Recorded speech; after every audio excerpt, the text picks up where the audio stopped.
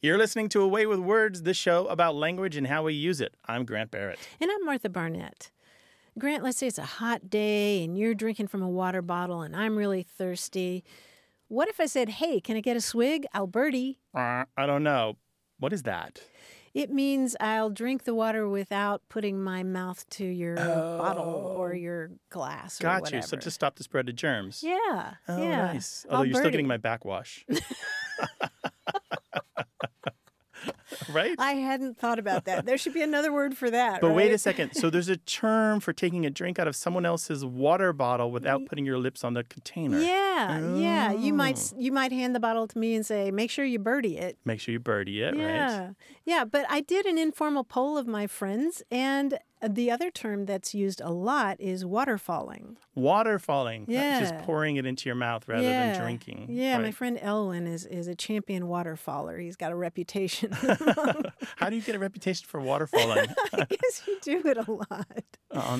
But who knew there were terms for this? I only learned these terms recently, which is why I'm bringing it There's up. probably more than two. There are. Some people call it baby birding, and some people call it airing. Like airing? Not air on the side of. So there's an air gap between your lips and the mouth of the bottle. Nice. Yeah. That makes perfect sense. Yeah, it's the kind of thing that you think that should have a term for. Yeah, it. that should have a term. And I love that these arose kind of independently, and there are probably more. And we definitely want your calls and emails about your terms for drinking out of a bottle without putting your lips on it. 877-929-9673. And you can always email us, words@waywordradio.org, and talk to us on Twitter at WAYWORD. Hello, you have a way with words. Hey, how's it going? Going well. Who's this and where are you? This is Father Constantine Lazarakis. I'm calling from Southampton, New York. Well, welcome to the show. What can we do for you, Father Constantine? Okay, cool. So this is kind of fun. I read to my kids, for the second time actually, Peter Pan. We finished it a couple of months ago. And when I got to the last paragraph, I read this sentence, and it kind of confused me. So I'll tell you what the sentence is. It says, when Margaret grows up, Margaret, of course, is Wendy's daughter. Now, Wendy's an old lady now, right? It says, when Margaret grows up, she will have a daughter who is to be Peter's mother in turn. And thus it will go on so long as children are gay and innocent and heartless. And when I read the word heartless, I said, because we don't think about kids as being heartless. And I thought maybe heartless had a different meaning at turn of the century in the United Kingdom. I don't know. Maybe it meant like lighthearted, or maybe it meant free. But then as I started to think about it, there's this theme throughout the book of how cruel it was of Wendy and the boys to have left their parents, and how Mr. and Mrs. Darling suffered so much while they were gone, So I said, maybe he does mean heartless, like we mean heartless when we say it now in 21st century America. And then I was talking to my wife and my kids and my father-in-law about it. We said, well, there is kind of a heartlessness in being free. Maybe it kind of means both, because like when you are carefree, you're kind of insensitive to the needs and the feelings of others, maybe. I don't know. It's just really interesting. So I said, I got to call these guys and see what they have to say about it. I would fully expect a man of the cloth to do a really great textual analysis like that, by the way. That's funny. That's outstanding. I think you're 99% of the way there. The heartlessness is about the undeveloped nature of a child's heart, where they haven't experienced the setbacks of true loss yet. So they don't understand what they're doing to other people when they do something like run away. Mm-hmm. And so there is a tradition, it's now considered archaic or rare, of using heartless to mean lacking understanding, where you're not aware of your effects on other people or aware of the effects of your own actions. Right. So Barry is saying that the children don't experience the same heartbreak and brokenheartedness of adults. They seem strong in the face of what adults would consider to be loss. The adults can't really fathom that children are so, we call it resilience, don't we? Right. But the old-fashioned word heartlessness really means it's as if they don't have a heart because they can't be hurt as bad as adults can be hurt. Well, it's funny, too, because the other two things he says, right? He says innocent and gay, so, innocent and happy. Mm-hmm. But I think there's a connection, too, because they wouldn't be so innocent and happy if they did have that level of empathy. They're not really weighed down by understanding the difficulty like, I don't know, whatever, life or parenthood or the difficulty of caring for another. Right. That's really interesting. Yeah, that is a mark of growing older, right? The trade-off. It is certainly the trade-off. And the whole experience of the book for me, and I haven't read it in a long time, I think I was 11 or 12 when I read it. And kind of right there between those two things, true childhood and the incipient adulthood, and kind of getting that. Part of me said, how irresponsible, right? The adult part was already speaking up. Totally. But the child part was like, I want to do that. I want to be that. I was talking to this friend of mine. I don't watch this show, but apparently there's some show on network television where Peter Pan is one of the characters. It's like this mishmash of all these different fairy tale characters. Yeah, Once Upon a Time. And I guess Peter Pan is a villain in it. And I said to him, well, he's a villain in Barry's novel too. Like, if you really read it, he's not a nice guy. He's like totally self-centered, can't remember anything Wendy says unless it's about him, ready to kill the wild boys if need be to get to Hook. He's ruthless little character. He probably did a bunch of pansplaining too, right? Yeah, right. Well, there's a reason they coined the term the Peter Pan complex. Yeah, right. Well, I guess so. Because there are people who have some or all of those traits. Mm-hmm. But it's cool that all this discussion that you've had with your family comes out of this single old-fashioned word choice. And I think that you've really hit upon a thing that happens to us when we don't only read the book of the moment, when we go back to some of these fundamental classics. Yeah, really fun. Well, I deal with stuff like that all the time in the church, Yeah, some of your texts are a little older, I understand. Yeah, a little bit older. It's fun. We had this big debate when I was in high school about passions. Everybody's like, oh, passions are great, because you're passionate about something. You want to pursue it. But the church fathers all say, you got to do battle with your passions. They're afflictions. They're not. So that's another word, but I guess that's for another day. I love it. Father, thank you very much for your call. We really appreciate it. Hey, you guys, God bless. Thanks for the call. It was really fun to be on the show. Love what you guys do. Thank you. Call us again sometime. Bye-bye. All right, bye-bye. Bye-bye. What have you been reading? What did you come across that stumped you? Give us a call. We'll all talk about it. 877-929-9673. Or send us email to words@waywardradio.org.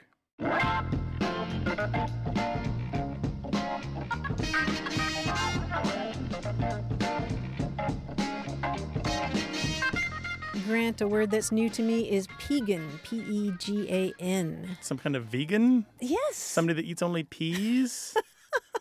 That's not healthy. Don't do that. That would be a really extreme. Pegan. What is the P part of the pegan? The P part of pegan is paleo. Oh. The paleo diet, which is all about living on unprocessed food and whole sources. But it's kind of meaty, isn't it, the paleo diet? It's got that kind of protein in it, I think, but then you combine that with vegan, in which you don't have any animal products at all, including eggs and dairy. Somehow, this is supposed to be a super healthy diet. So what's left is grains and nuts. Fruits, vegetables, that greens, kind of thing. Right? Whatever you can forage in the fields and forests. Yeah, but apparently a lot of people are following the pegan diet Pegan diet. Share your new words with us, 877-929-9673. Hello, you have a way with words. Hi, this is Judy from Tallahassee, Florida. Hi, Judy. Welcome to the show. Hey, Judy. Thank you. I have a friend whose husband was a journalist and a great wordsmith. And he used to describe his wife as a spendthrift. And I know this woman well. And Sally can spend money like nobody's business. And she enjoys it, and she's generous, and all that type of thing. But for him to call her a spendthrift, I always found kind of ironic, because anytime it had the word thrift in it, it sounded to me like somebody who could be thrifty. Mm-hmm. So I just wondered where the idea of a spendthrift came from. Yeah, it's a confusing word, isn't it? It is. And the key to it is that there's an old sense of thrift that means acquired wealth or prosperity. And the light bulb for me, when it comes to that word, was learning that it's related to the word thrive. So it's the result of thriving. Thrift is the result of thriving. But over time, thrift has come to mean being very careful with your money and your wealth. And so if you're spending your thrift, then you're spending your wealth. Oh. Does that make sense? It does, but that's very surprising to me. Yeah. You may have it's encountered confusing. thrift in that usage as another name for a savings bank or a savings and loan. Sometimes they're called thrifts. Yes, I remember that. There's an old term, by the way, that's very similar, which doesn't have this confusion. It's spendall.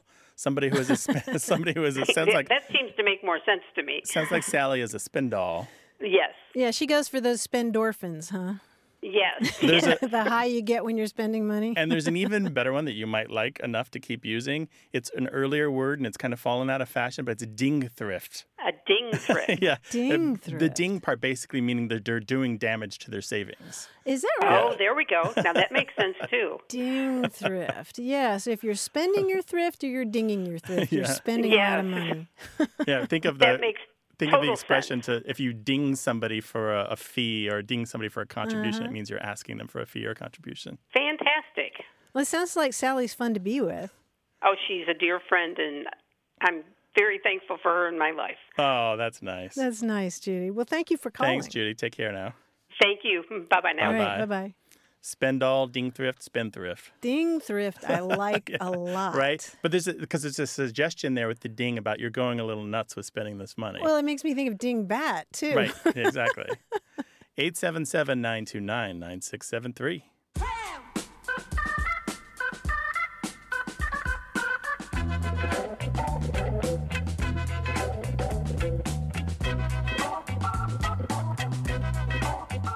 I didn't realize that there was an actual term for something that I've thought about from time to time. It's cultural cringe. Do you know this term?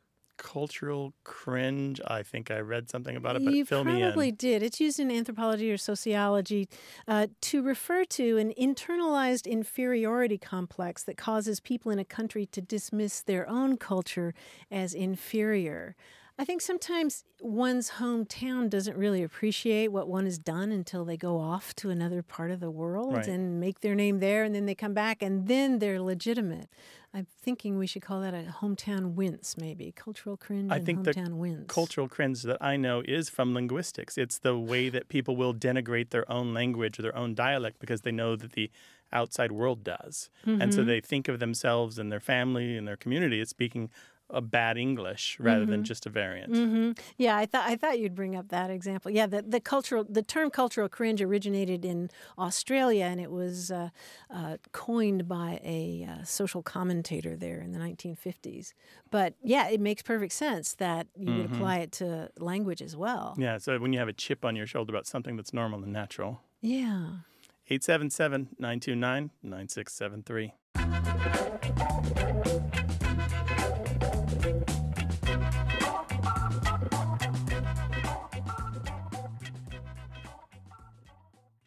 You're listening to A Way with Words, the show about language and how we use it. I'm Martha Barnett. And I'm Grant Barrett, and we're joined by our quiz guy, John Chinesky. Hi, John. Hi, Grant. Hi, Martha. Hi, John. What's up, bud? Well, I was thinking lately about math. Sometimes we try to mix up letters and numbers here. Now, everyone can do math. There's no reason to be afraid of it. Well, I've come up with something I call writer's math. It's similar to other puzzles we've done here. I'll give you a sentence with a number hidden in it somewhere. That is the word, the name of a number. All you have to do is find it and tell me that the sentence equals whatever that number is. Okay. Oh, okay. Now, you'll probably need a pencil for this just to scribble down what I'm saying. If I say, launch yourself on every wave, you would say that sentence equals One. 1. Yes. Can you tell me why? On every, O-N-E. Oh. Yes, very good. Between on and every, there's O-N-E. Now, that happens to be from the journals of Thoreau, by the way. Now, just as a hint, there's a break between letters in every hidden number. It's between two or more words. Gotcha. Just as a hint. Good. Here we go.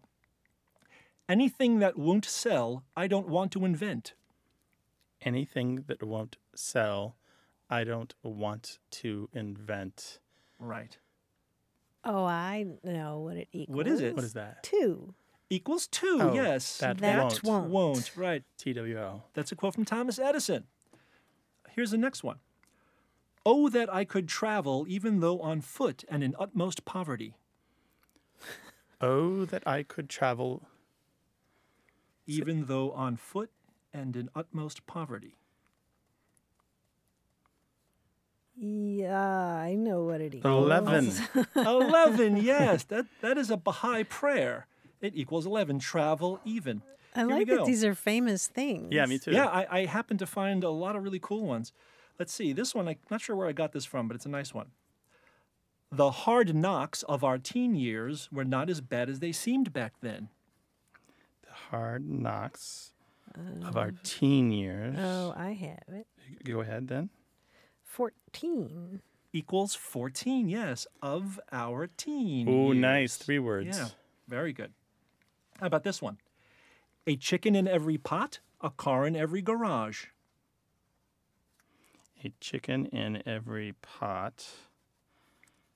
A car in every garage. Let's see. Chicken. Oh, there it is. 9. 9. That's right. This is a Republican pamphlet for, do you remember what president that was? It was Hoover, wasn't it? Herbert Hoover, yes. In every chicken, in every. There's 9. How about this one? Speaking of politics, the reason for public distaste of Congress is politicians' obsession with re-election. With 3? Oh, boy, that's a long one. With 3 elections? 3 is right, Martha. Very You nice. got it. Equals 3. That's Texas Congressman Beto O'Rourke. Oh. All right, that was fantastic. That's what I call writer's math. You guys did great. Wow, I was thinking like, amount per word for articles submitted, but okay. That's what a writer would think of when they think And of that. 120 days to be paid. That's right. Thank you, John. Thanks, John. Really appreciate it, buddy. We'll talk to you next week. Thank you, guys. Talk to you then. Take care.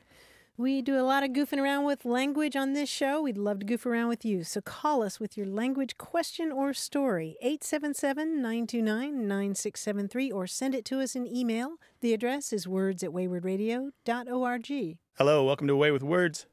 Hi, Grant. This is Alice Sweeney calling from Atlanta, Georgia. How are you? I'm fine, Alice. Glad to have you on the line. What's going on? I have a question about orphans. My mother-in-law were watching, some daytime soap opera, and someone made mention of a kid being a half orphan. So we just kind of joke and we're like, you can't be a half orphan. That makes no sense. So we started talking a little bit further, and I was like, well, is there a word for an adult that has no parents? Because that doesn't seem right either. Like, if you're an adult, are you still an orphan? So that's my question. Is there a word for an adult who has lost both of their parents? So a half orphan is someone who's either motherless or fatherless? That's the context they were using it in, yes. I see. Okay. And so you're wondering if there's a term for an adult who loses both parents fairly early in life, not necessarily Or at in any childhood. point, right? Why can't you be 70 and lose your parents and still be kind of orphan? Well, yeah, that's what my husband said. I was saying for myself, my parents passed away before I was technically an adult, but I was like an older teenager. Mm-hmm. So I was like, well, was I like only an orphan for like a year? And what am I now? Because I still don't have parents. Huh. I don't know of a specific word for that. I've heard adult orphan Right. and elder orphan for older ones. I've also heard midlife orphaned Yeah. and just orphaned adults. Just a kind of ordinary English phrase. Yeah, I mean, the word orphan throughout the centuries has tended to apply to children, not always. And by children, meaning people who are under the age of the majority, not just simply the offspring of another person. Right. That's one of Okay. the problems that a child can mean an adult, right? Because you are still the child of your parents, even if you're 28. Yeah. Right. And it is a particular state that I think deserves some kind of recognition. I've lost both my parents, and it's quite a step in your life. Exactly. Yeah, and it's also kind of the feeling of like there is a kind of a loneliness about it where it's just you. Mm-hmm. And it's more so of that feeling where when you're a kid and you think, when I'm an adult, I'm going to understand all this. But I kind of feel like you never really have that, oh, I'm an adult all the way on my own until you have that kind of realization where it's like, oh, no, I'm literally on my own. Right. And I'm literally next. Right. Exactly. Yeah. Mm-hmm. But Easier with siblings, perhaps, or aunts and uncles who are still around. Right. I don't know. But I mean, I'm sorry, go ahead. No, go ahead. I feel like maybe it would be easier with siblings, but not necessarily aunts and uncles because they're not my parents. Mm-hmm. Like, I have aunts and uncles, but they're not it's not the same feeling. Gotcha. Yeah, it feels like the next generation coming to the top, you know? Yeah, it's significant. It's a significant feeling. Infantry moving up to face the enemy. Yeah, you're now on the Exactly. front line. I hadn't thought about that, but yeah. Well, I wonder if anybody else listening has a thought about that. I hope so. I'd be really interested to see that. Well, if you have a suggestion for us, a better term besides adult orphan or elder orphan, give us a call, 877-929-9673, or send it to us in email. The address is words@waywardradio.org. Alice, thank you for your call. We really appreciate it. Thank you so much. Love the show. Thanks, guys. Thanks. Bye. Bye. Bye-bye. Hello, you have a way with words. Hi, this is Karen Graham from Waco, Texas. Hey, Karen, welcome to the show. Hi, Karen. Well, I am a 7th grade English and history teacher, and my class and I had a question because we had a word come up in 2 different contexts it had 2 really different meanings, and that word is vice. In my classes, we often end up talking about characters in stories or historical figures in terms of like virtue and vice, their good and bad moral characteristics, like was this character courageous or cowardly, or was this ruler just or unjust. But then in history class one day, we were talking about different forms of government, like democracy or monarchy, and somebody mentioned something about presidents and vice presidents.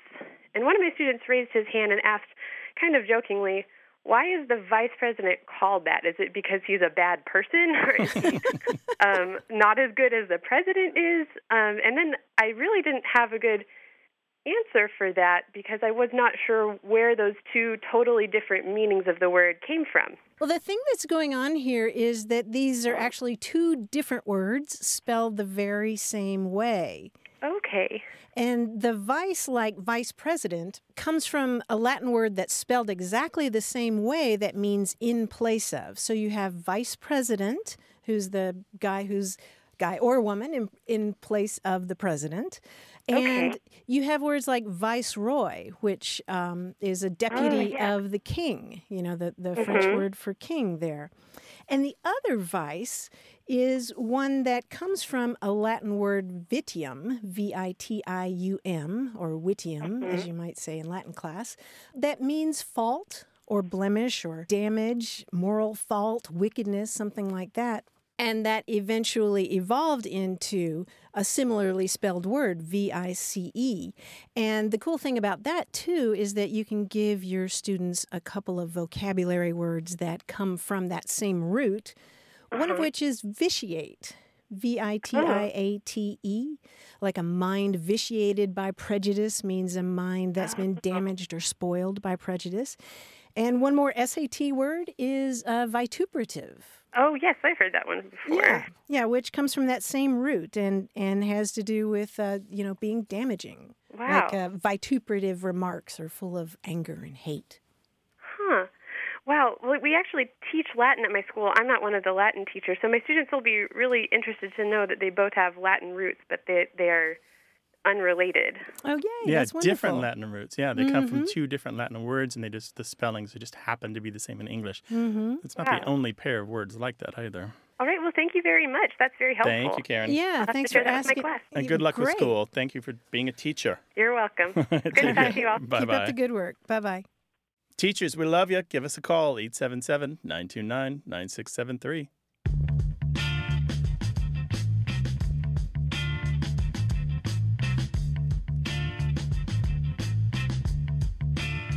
The other day, looking through the dictionary, I tripped over the word famulus, F-A-M-U-L-U-S. Do you know this term? No, does it have something to do with family? It does. It's distantly related to the idea of family. It originates in the idea of a servant or an assistant, and it's been used historically to refer to a servant or an assistant to a sorcerer or a magician. So I thought that maybe it was in the Harry Potter series. I haven't read the whole thing. I don't think I've seen it there, no. But famulus, somebody who Outstanding. helps you do things that are magical. Talk to us on Twitter, WAYWORD. Hi there. You have a way with words. Yes, hi there. How are you? Doing well. Who's this and where are you? This is Rod, and I'm in LaPorte, Indiana. Well, Rod, what can we do for you? my ancestry on my father's side, going way back, came here from Wales, and I've always been happy with that ancestry, and lots of great actors, singers, writers from Wales.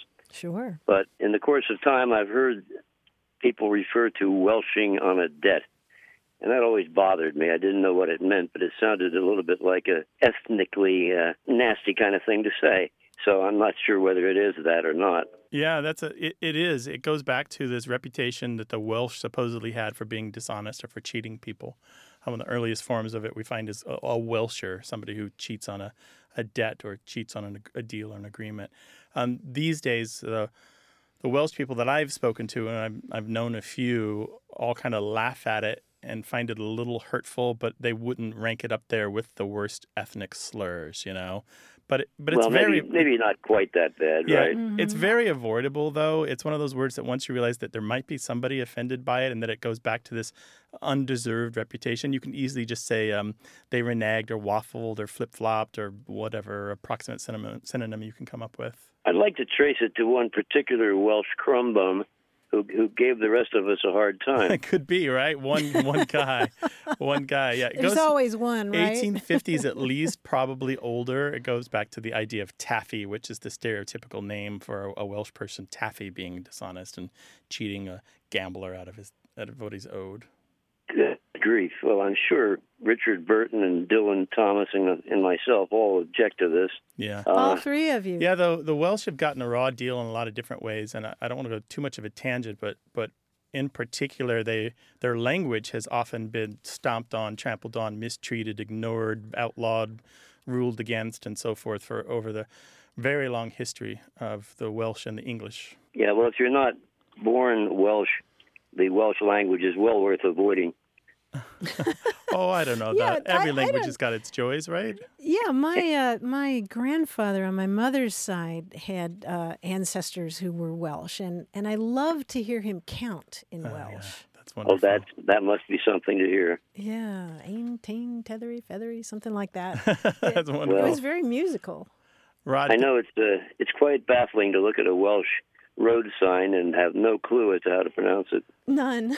Oh, a day with a grammar book, you'd have that squared away in no time. At least the pronunciation part, if not some of the meaning. Well, I know you guys are busy looking up lots of things, but if you ever have some spare time, find that one bad Welshman and give the rest of us a break. That we'll do, Rod. But you're right. It is considered offensive by some, and it's certainly avoidable. So people should try to avoid saying somebody Welsh. I'm sure there are very few Greeks or Russians who find it offensive, but as a Welshman, I do find it offensive. All right, you take care of yourself. All right, nice to talk to you. Okay. Thanks, Rod. Bye-bye. Bye-bye. So long. So that verb is to Welsh, W-E-L-S-H, or to Welch, W-E-L-C-H. 877-929-9673, or email us words@waywardradio.org. Hello, you have a way with words. Hello, this is Chandler from Chesapeake, Virginia. Well, welcome to the show. What can we do for you, Chandler? Well, I have a question about a term I heard my mother and father-in-law use, and I'd never heard it before or since. Well, the first time I heard them use it, they were talking about their strawberries. They had a huge patch of strawberries, and they said, "We have strawberries up the gump stump." And I had never heard up the gump stump before. And I haven't never heard anyone else use it except for them. Up the gump stump, so they rhyme? Yep. That's what they said. And that meant a lot of strawberries. It meant a lot, well, whatever. Yeah, a lot of anything. About when was that? Do you remember? Oh, probably. The first time I heard it, golly, was probably in the early 60s. Okay. Gotcha. And my father-in-law was from North Carolina. And my mother-in-law was from California. But I have a feeling it probably came from his side of the family. The oldest variant of this that I know of is up a gum tree, or just plain old up a tree.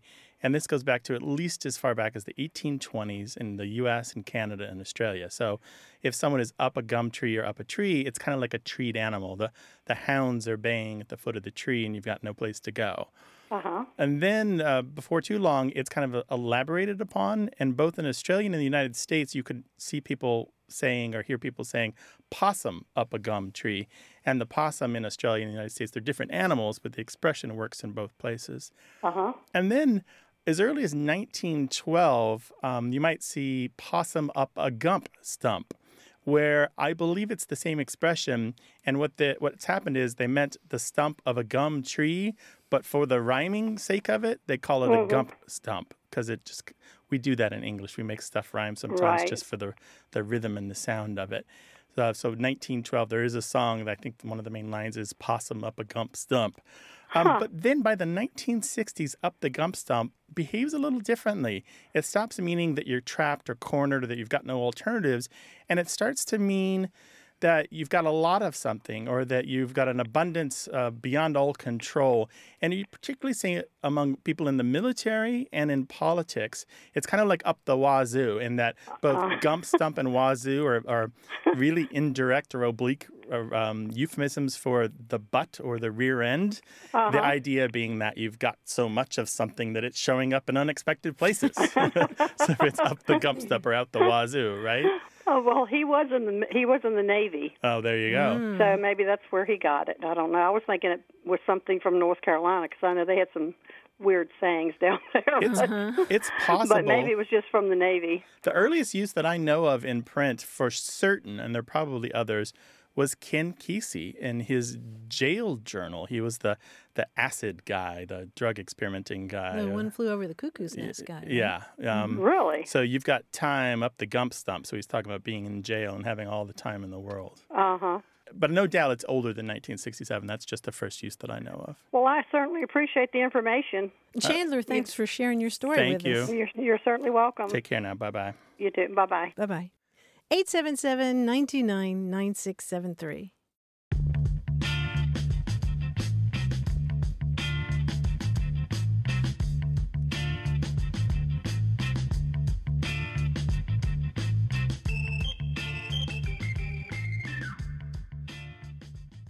Support for Away with Words comes from Jack and Caroline Raymond, proud sponsors of Wayward Inc., the nonprofit that produces and distributes this program.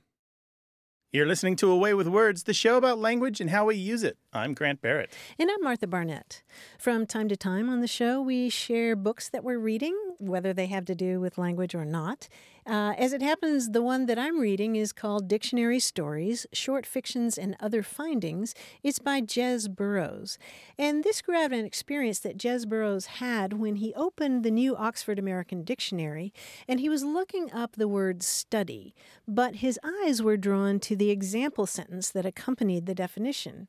And the sentence went, "He perched on the edge of the bed, a study in confusion and misery."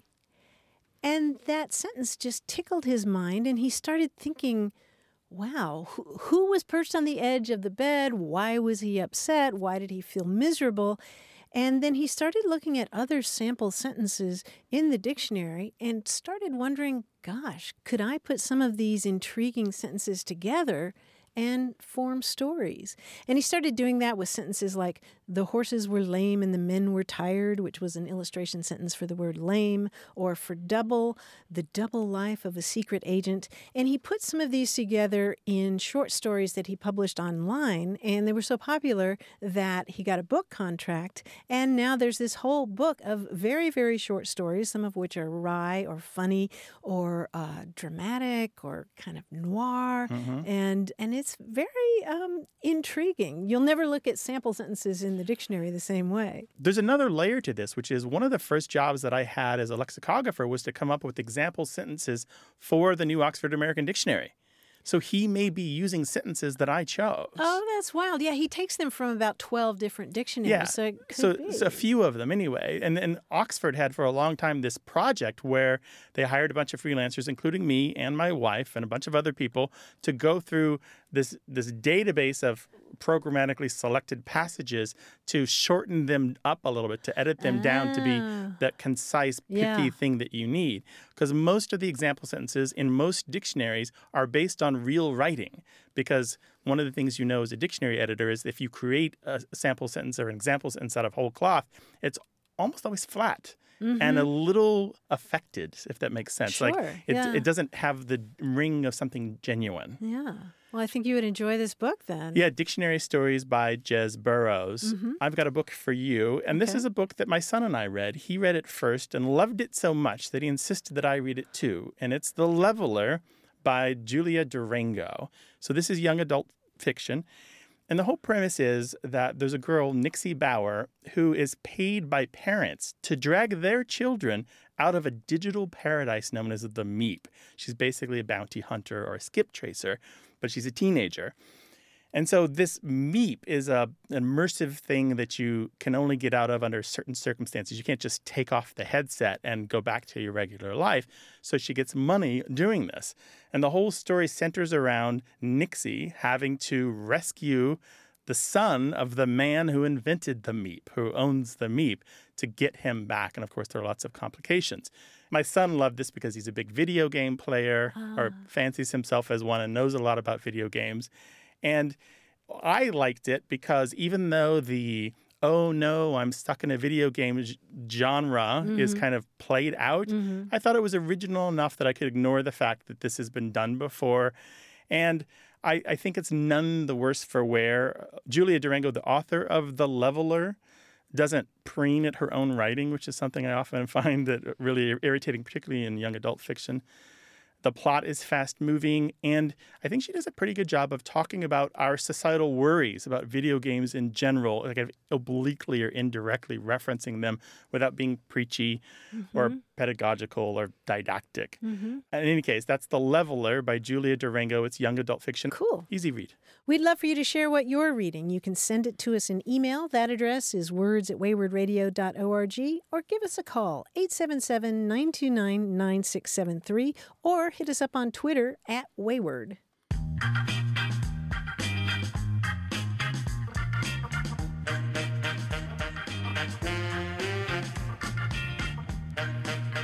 An eponym is a word that derives from the name of a person, right? And an acronym is a word that derives from the first letter of a whole bunch of words, right? And usually you can say it as a word itself. Right. And there's a word that is both. Oh, really? Yeah. APGAR. Oh, APGAR, like the APGAR test. Yes. From the woman who invented the test they do for newborns to test their development, I guess. Yes. Virginia Apgar, Dr. Virginia Apgar, developed this test that's called the Apgar test, and it measures appearance, pulse, grimace, activity, and respiration. So it carries her name, but it's also an acronym. Oh, I love that. Isn't that cool? Well, it's a kind of a backronym, though, right? So kind of, yeah. Eponymous backronym? I like that expression, yeah. That's my new album. Yeah, isn't that cool? APGAR. Well, she did something well, right? She did a thing, and the world still uses it, and it's important. But it's funny how simple it is, right? I know, right? But it did make a big contribution to neonatal health. Absolutely. 877-929-9673.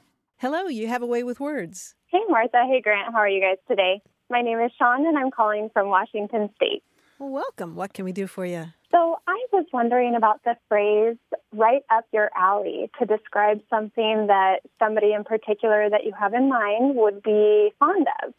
I was just watching a YouTube channel, a vlogger specifically, who does reviews for clothing, websites, things like that. And she's a British vlogger, and she said, right up your street. And I've never heard it said that way. And I've heard the phrase my whole life just as right up your alley, so I was kind of wondering about the difference there. Not much, really. They're both used on both sides of the Atlantic or throughout the English-speaking world, and they have about the same history, both right up or down one's alley or one's street, or sometimes it's to be in one's street. That's more old-fashioned. Date to the early 1900s. And before that, people might have said something else, like it's not my cup of tea or it is my cup of tea. Or like right up my alley would be like in my wheelhouse. Yeah, like something I know how to do really well. Yeah, something I know how to do, yeah. And they both come from this idea that if something is in your neighborhood, literally in real life, you're probably familiar with it. Like, you know the neighbors, you know the park, you know the shop on the corner, that sort of thing. So if it's in your street or think of an alley, not like this ugly, dark place that's scary and filled with trash. Think of the alley as maybe your back door lets out on an alley and you have a porch out there and it's where you store your bicycles, that sort of alley, like a active, lively place that people pass through. Right. Well, and I even found it interesting just because I think of an alley as more of a narrow pathway, whereas a street is more broad. So I thought maybe there was something there as far as it being specific to a particular person that you have in mind. But it sounds like it's kind of just right in line with all those other things you guys mentioned, cup of tea, things like that. So yeah, the alley is interesting because in American uses, in some cities, it is very restricted to that space between buildings that has the trash cans in it and you otherwise wouldn't go. But in the original sense, an alley was a wide street that was lined with trees, and it comes from the French allée, and they still use it in French in that way. And so there are still, in parts of this country and throughout the English-speaking world, alleys that are nothing like the trash can little crevice that you might have in an urban city. Well, thanks so much, you guys. Thank you, Sean. We listen to you all the time here at my office at work, so we love your show, and you guys are great. Our show is right up your alley, is what you're saying, right? You have an affinity for it. Well, you're our cup of tea too, Sean. Thanks for calling. Thanks, guys. Bye-bye. Have a good day. Bye, Sean. We know there's a word or phrase you've been kicking around in your workplace. We'd love to talk with you about it, so call us, 877-929-9673, or send it to us in email. That address is words@waywordradio.org.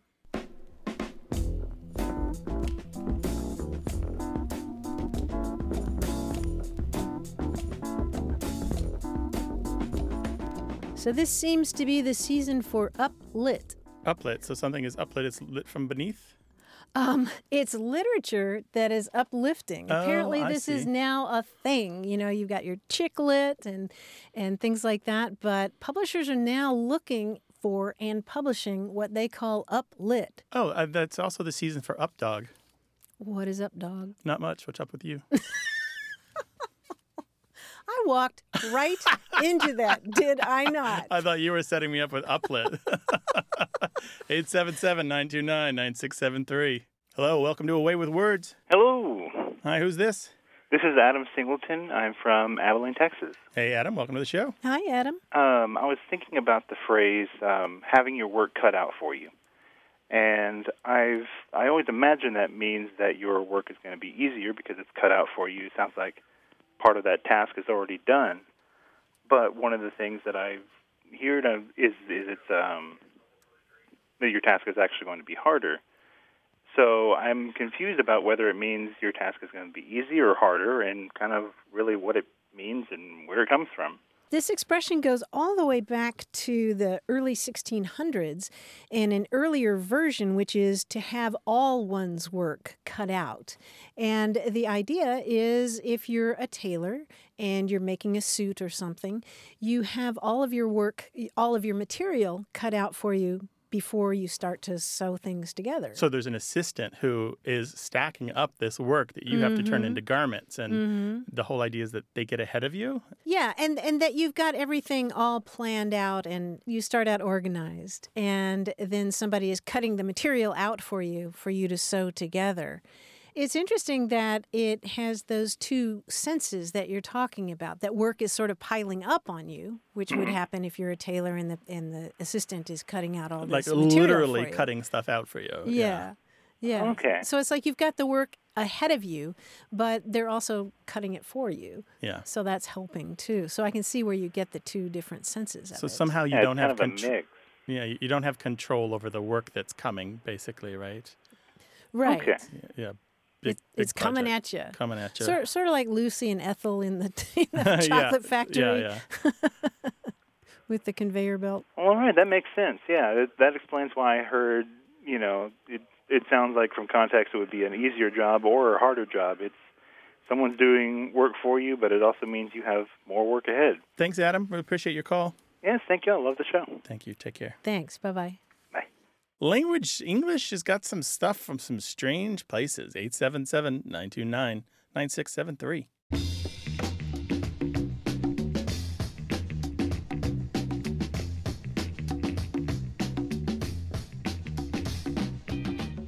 pair of earrings that I only recently figured out how to describe.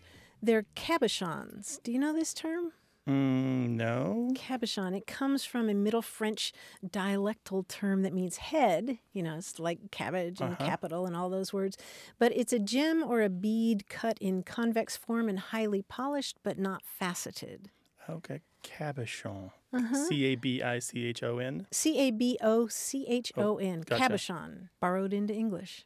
Has a word caught your eye or ear? We'd love to hear about it. Call us 877-929-9673 or send us an email. The address is words@waywardradio.org.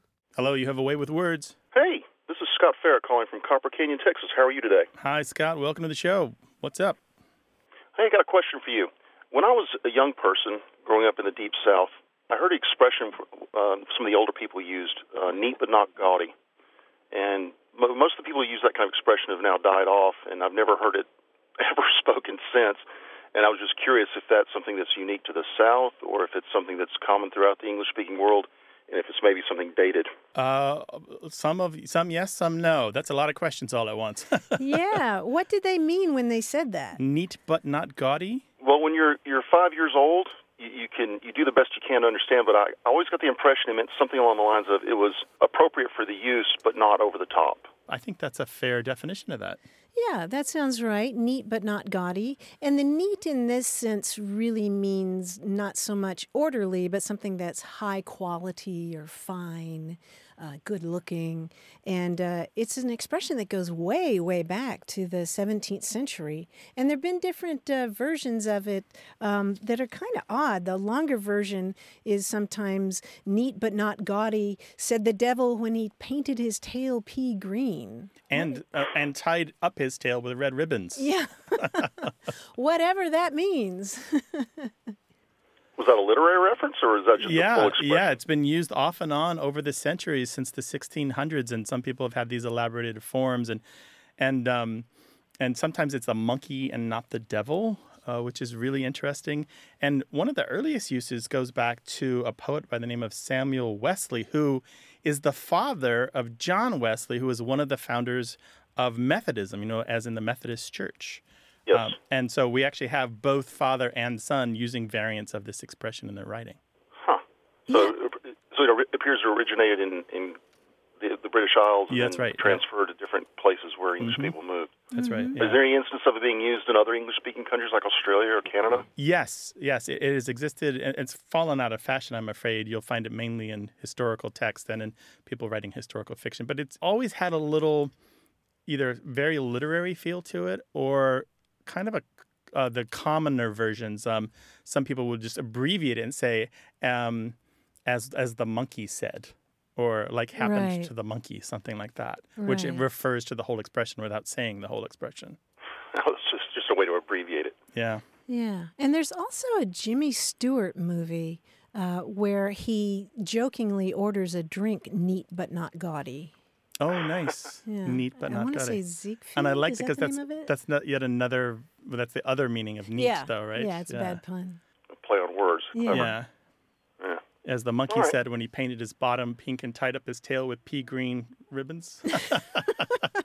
That's gaudy. That's gaudy. Yeah.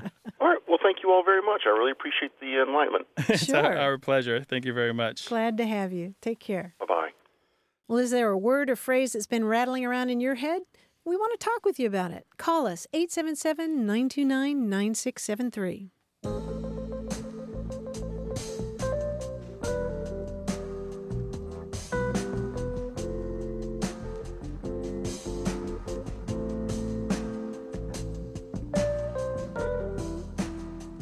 I loved this tweet from someone whose handle is Crooked Roads 770.